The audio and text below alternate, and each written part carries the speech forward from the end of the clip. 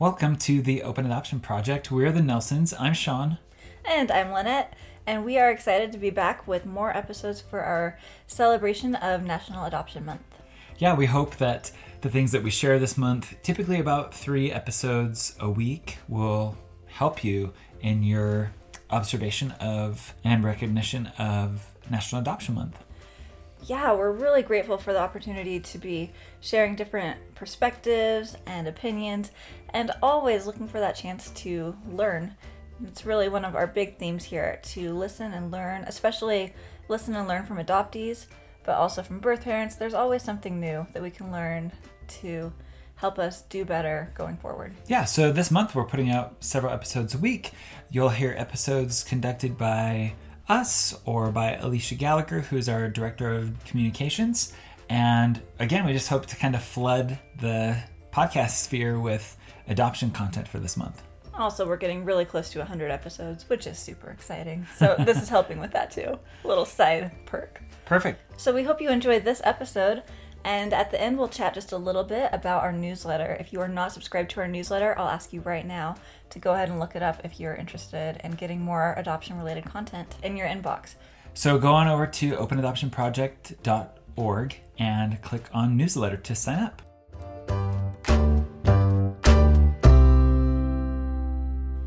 Hey there. So today we are really excited to hear a little bit more from an adoptee, Sarah Odacio.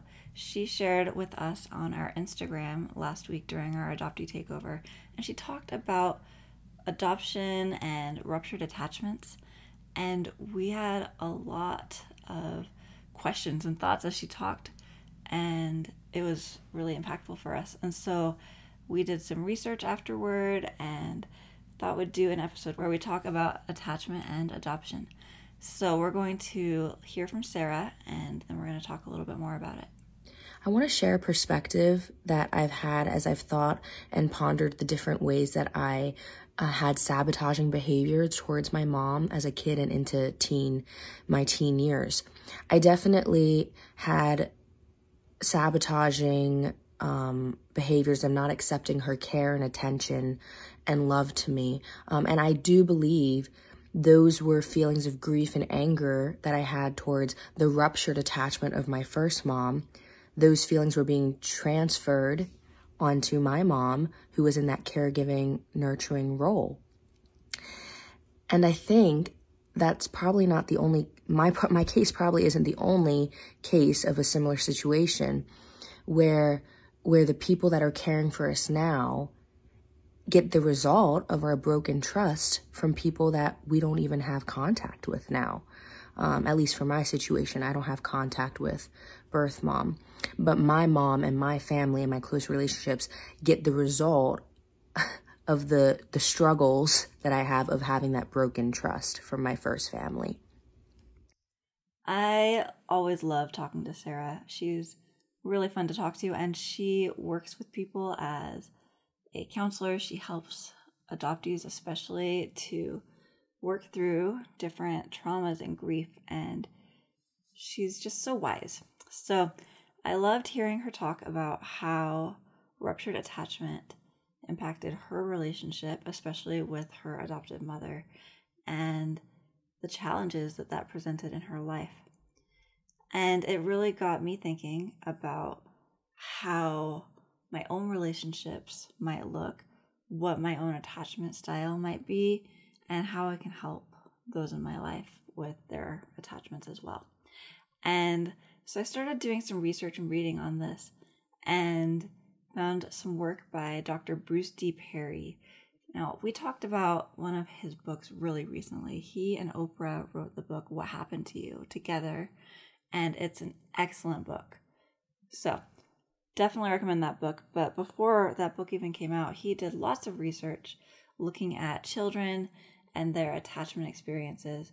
And so he has an article, it's called Maltreated Children Experience Brain Development and the Next Generation. And he really dove into this subject there.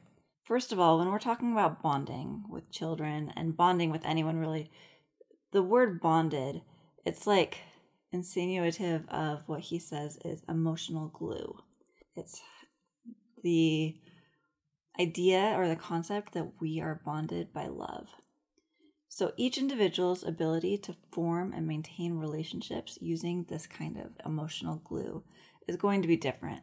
Some people are going to be able to more naturally form attachments and express love, while for others it might be more challenging, it might look different.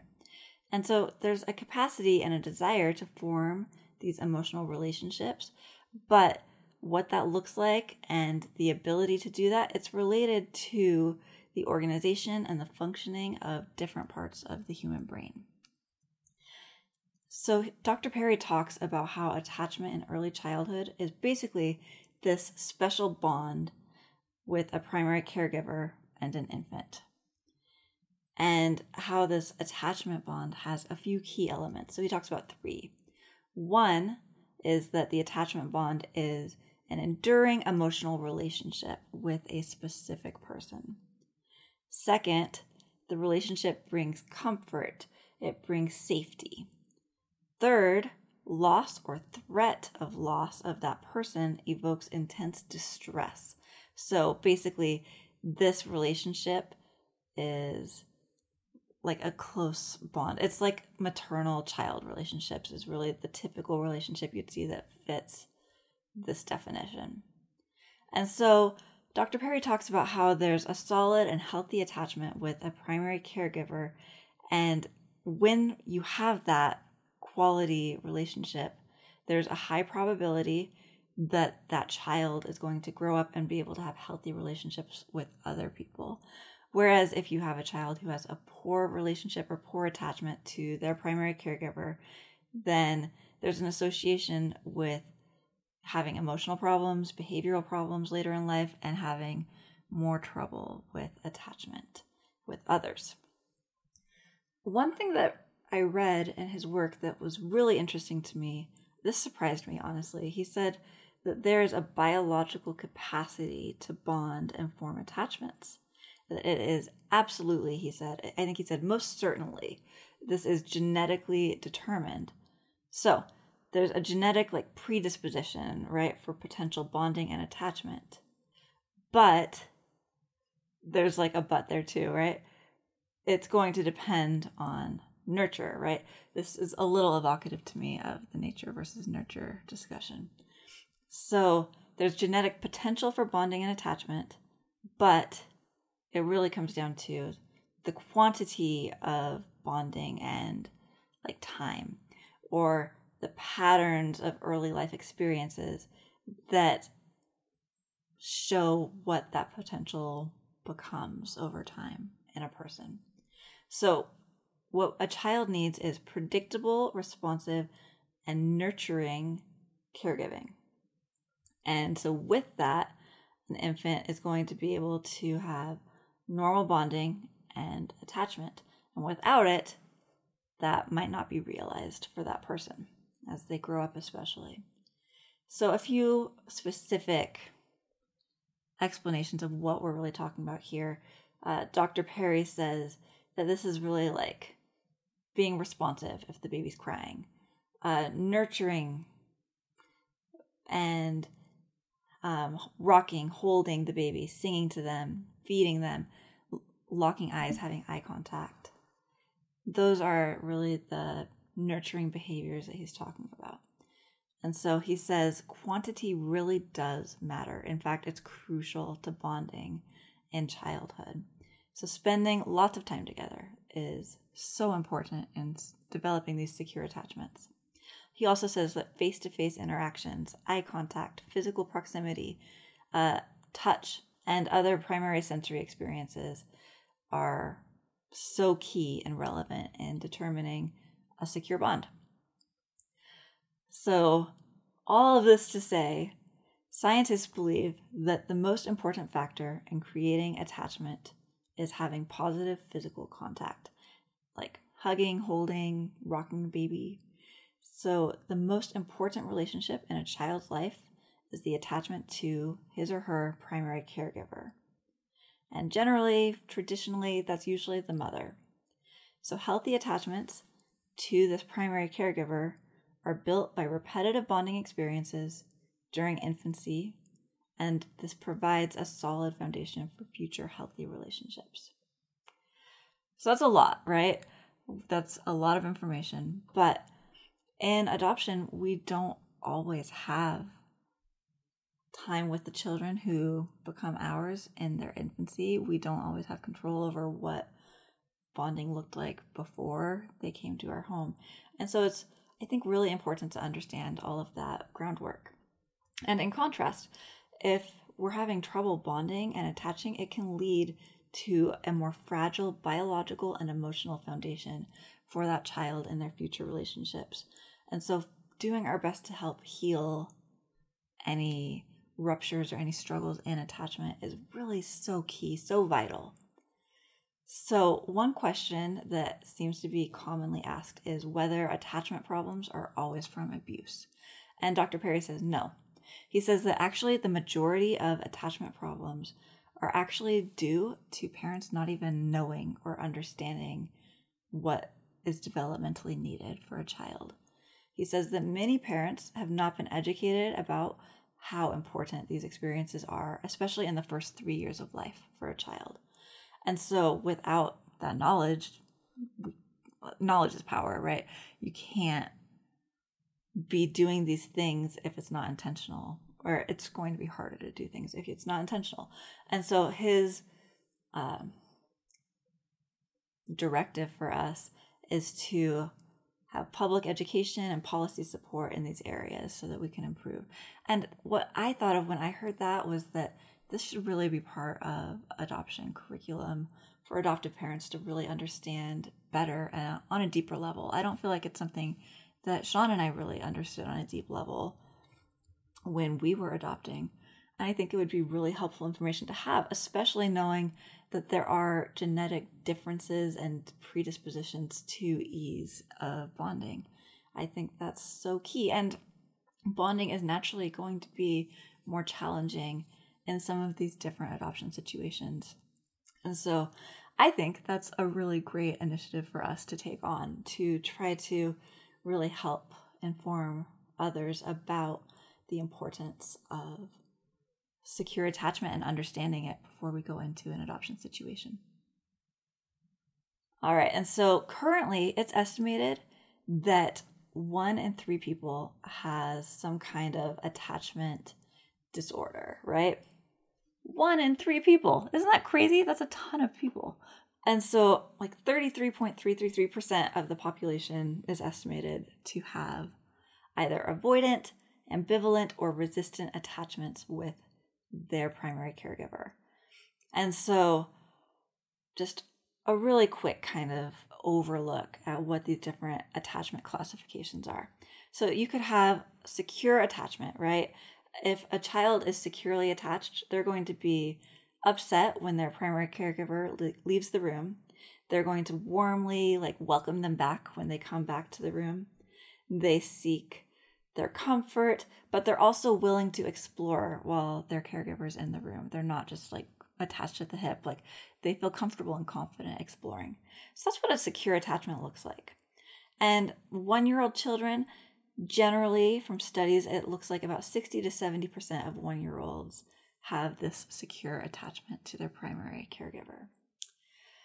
So insecure avoidant attachment is when the child will ignore their caregiver when they're present. They don't seem very distressed if there's separation, and they don't really respond when the caregiver returns to the room. In fact, they might even avoid them, turn away from them. And so that's about 15 to 20% of 1-year-olds display that. Whereas insecure resistant attachment, it means that the child would have very little exploration while their caretaker's in the room. They just want to stay close to them. They're really distressed if caretaker leaves the room, and then when they return, they're upset and angry or ambivalent. And so that's about 10 to 15% of 1-year-olds who have been studied. And then the fourth type is insecure disorganized or insecure disoriented attachment. And so in this attachment style, you'll see confusion about whether they should approach or avoid their caregiver. They're going to be most distressed by separation, And then upon return of the caretaker, they're confused, maybe dazed. It's kind of like all over the place. And so you'll see that in about 5 to 10% of 1-year-olds. So that's a little overlook of what these different attachments look like. And so 1 in 3 people has one of those insecure attachments, which is a lot of people, right? I was so shocked by this. I feel like this really is something that we need a lot more education and public policy regarding to help increase secure attachments. So with all of this information, what do we do with this, right? Something that I really appreciated from one of the resources that I found as I was reading about attachment, we will include this in the show notes, but there's a website called childtrauma.org, and there were 8 different tips of what we can do to help nurture these children after all of this information from Dr. Perry. So, number 1, we can try to understand the behavior before punishment or consequences. So if you have a child who's behaving in a way that's frustrating and isn't really making sense, let's try to understand what this behavior means, where it's coming from, what's going on before we say, hey, time out, go to your room, or, have some kind of punishment bestowed. That's not going to help if we have a knee-jerk reaction of anger or sending them away. Instead, we want to try to understand what's really going on, get to the root of what's happened. Number 2, we want to help these children. We want to parent these children based on their emotional age. Number 3, we need to be consistent and predictable and repetitive. Consistent, predictable, and repetitive. I really like that. That's a lot to wrap your head around, or at least it was for me. But consistent parenting will help promote secure attachments, and creating an environment where it's not this volatile, hostile environment is going to make it feel less secure to a child. So if you want to help nurture your children and help them develop more secure attachments, you want to be consistent. All right, number 4, we need to model and teach appropriate social behaviors. So a lot of children who have insecure attachments, they might end up being very huggy or affectionate with all kinds of people and seem to have no fear of other people. And while it might look like that means they have secure attachment, it actually really doesn't. It means it's an insecure attachment. And so it's really important to model and teach children that it's really not okay to go hug the stranger at the grocery store or sit on a man's lap that you don't know.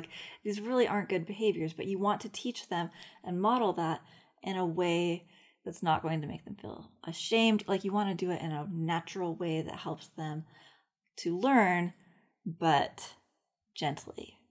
So you can read more about this on childtrauma.org, but that's a really important one. Number 5, we need to listen to and talk with these children, which is a huge key, right? We always want to be listening to children to help them. Number 6, we need to have realistic expectations. Number 7, be patient with children's progress and with yourself. And number 8, take care of yourself too. I thought that was a great list of some takeaways for what we can do as we go about these potentially challenging situations of helping children to work through ruptured attachments, helping children to hopefully develop more secure attachments and feel that safety with us.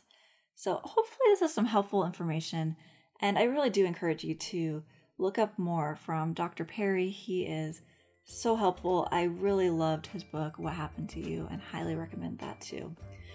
And really appreciate you being here and learning with us about ruptured attachments and what different attachment styles look like. So a big thanks to Sarah for helping us to think more about this subject. It was so helpful to hear her personal experiences with it and for us to do a deep dive and to keep learning about it. So big thank you to Sarah. We encourage you to continue to keep learning too. Thank you so much for listening to this episode of the Open Adoption Project. Yeah, we're so grateful to be able to share a lot of content this month, November 2023, for National Adoption Month. Yeah, so we just would love to remind you to subscribe to our newsletter if you have not done that yet.